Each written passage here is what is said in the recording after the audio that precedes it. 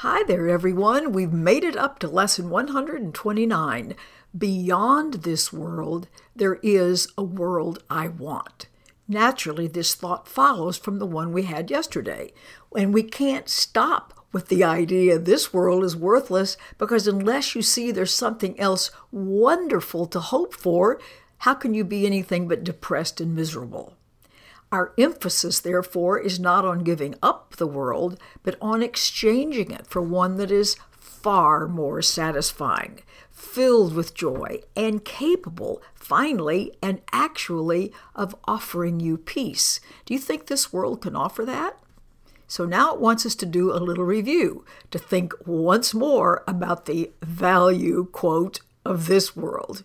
Perhaps you will concede that there's not any loss in letting go of all thought of value here. The world you see is merciless indeed, unstable, cruel, unconcerned with you, quick to avenge, pitiless with hate.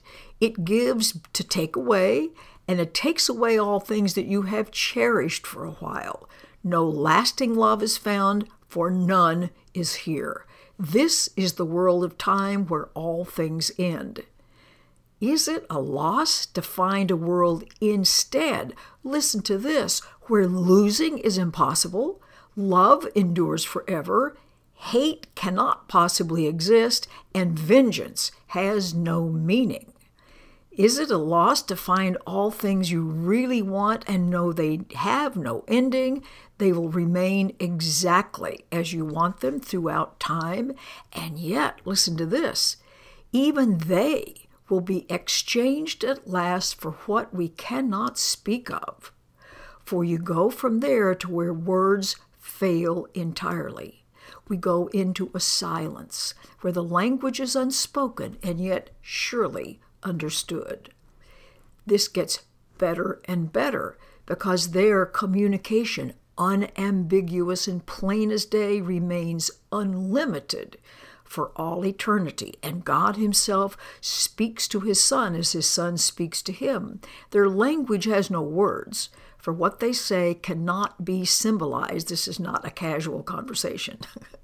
Their knowledge is direct, wholly shared, and wholly one.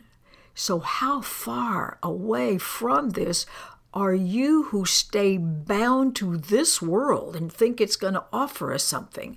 And yet, how near you are when you exchange it for this world you want.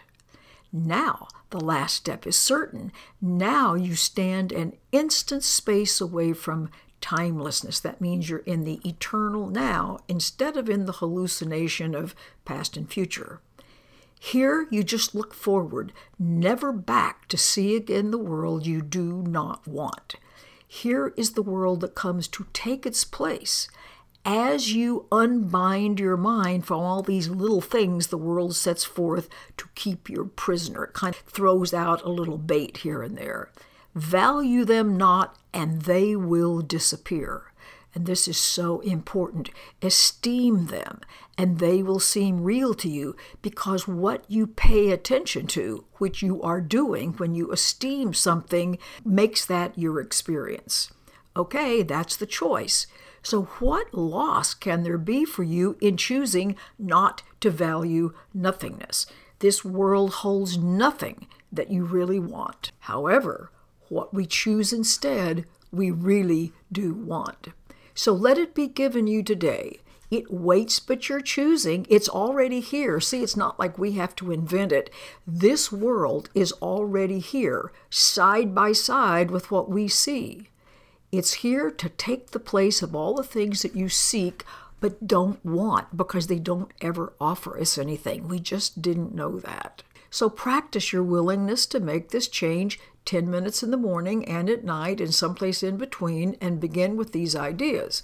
Beyond this world, there is a world I want. I choose to see that world instead of this one, for here is nothing that I really want. See, this is so bizarre to think right where we are now is another world. You might say it's behind this one, like this one is acting as a veil or a wall or a block, but it hasn't touched that. In other words, our hallucination has not changed reality in any way at all. So close your eyes upon the world you see, and in the silent darkness, watch the lights that are not of this world light one by one. Pretty soon you can't tell where one ends, another begins, and they all blend as one. Today, the lights of heaven bend to you to shine upon your eyelids as you rest beyond the world of darkness. Everything's paying attention to you. Notice that. Here is light your eyes cannot behold, and yet your mind can see it plainly and understand. A day of grace is given you today, and we give thanks.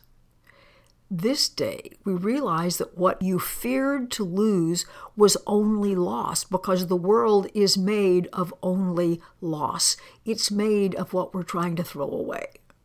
Now do we understand that there is no loss, for we have seen its opposite at last, and we are grateful that the choice is made. Come down on the side of, I want a world of love. I want the world that shows up when I decide to give love in all of its characteristics, not guilt and hate and fear. So remember this choice hourly, and take a moment to confirm your choice by laying whatever thoughts you have aside and dwelling briefly only on this. The world I see holds nothing that I want. Oh, however, beyond this world, right here, there is a world I do want. Happy practicing. Talk to you tomorrow. Bye.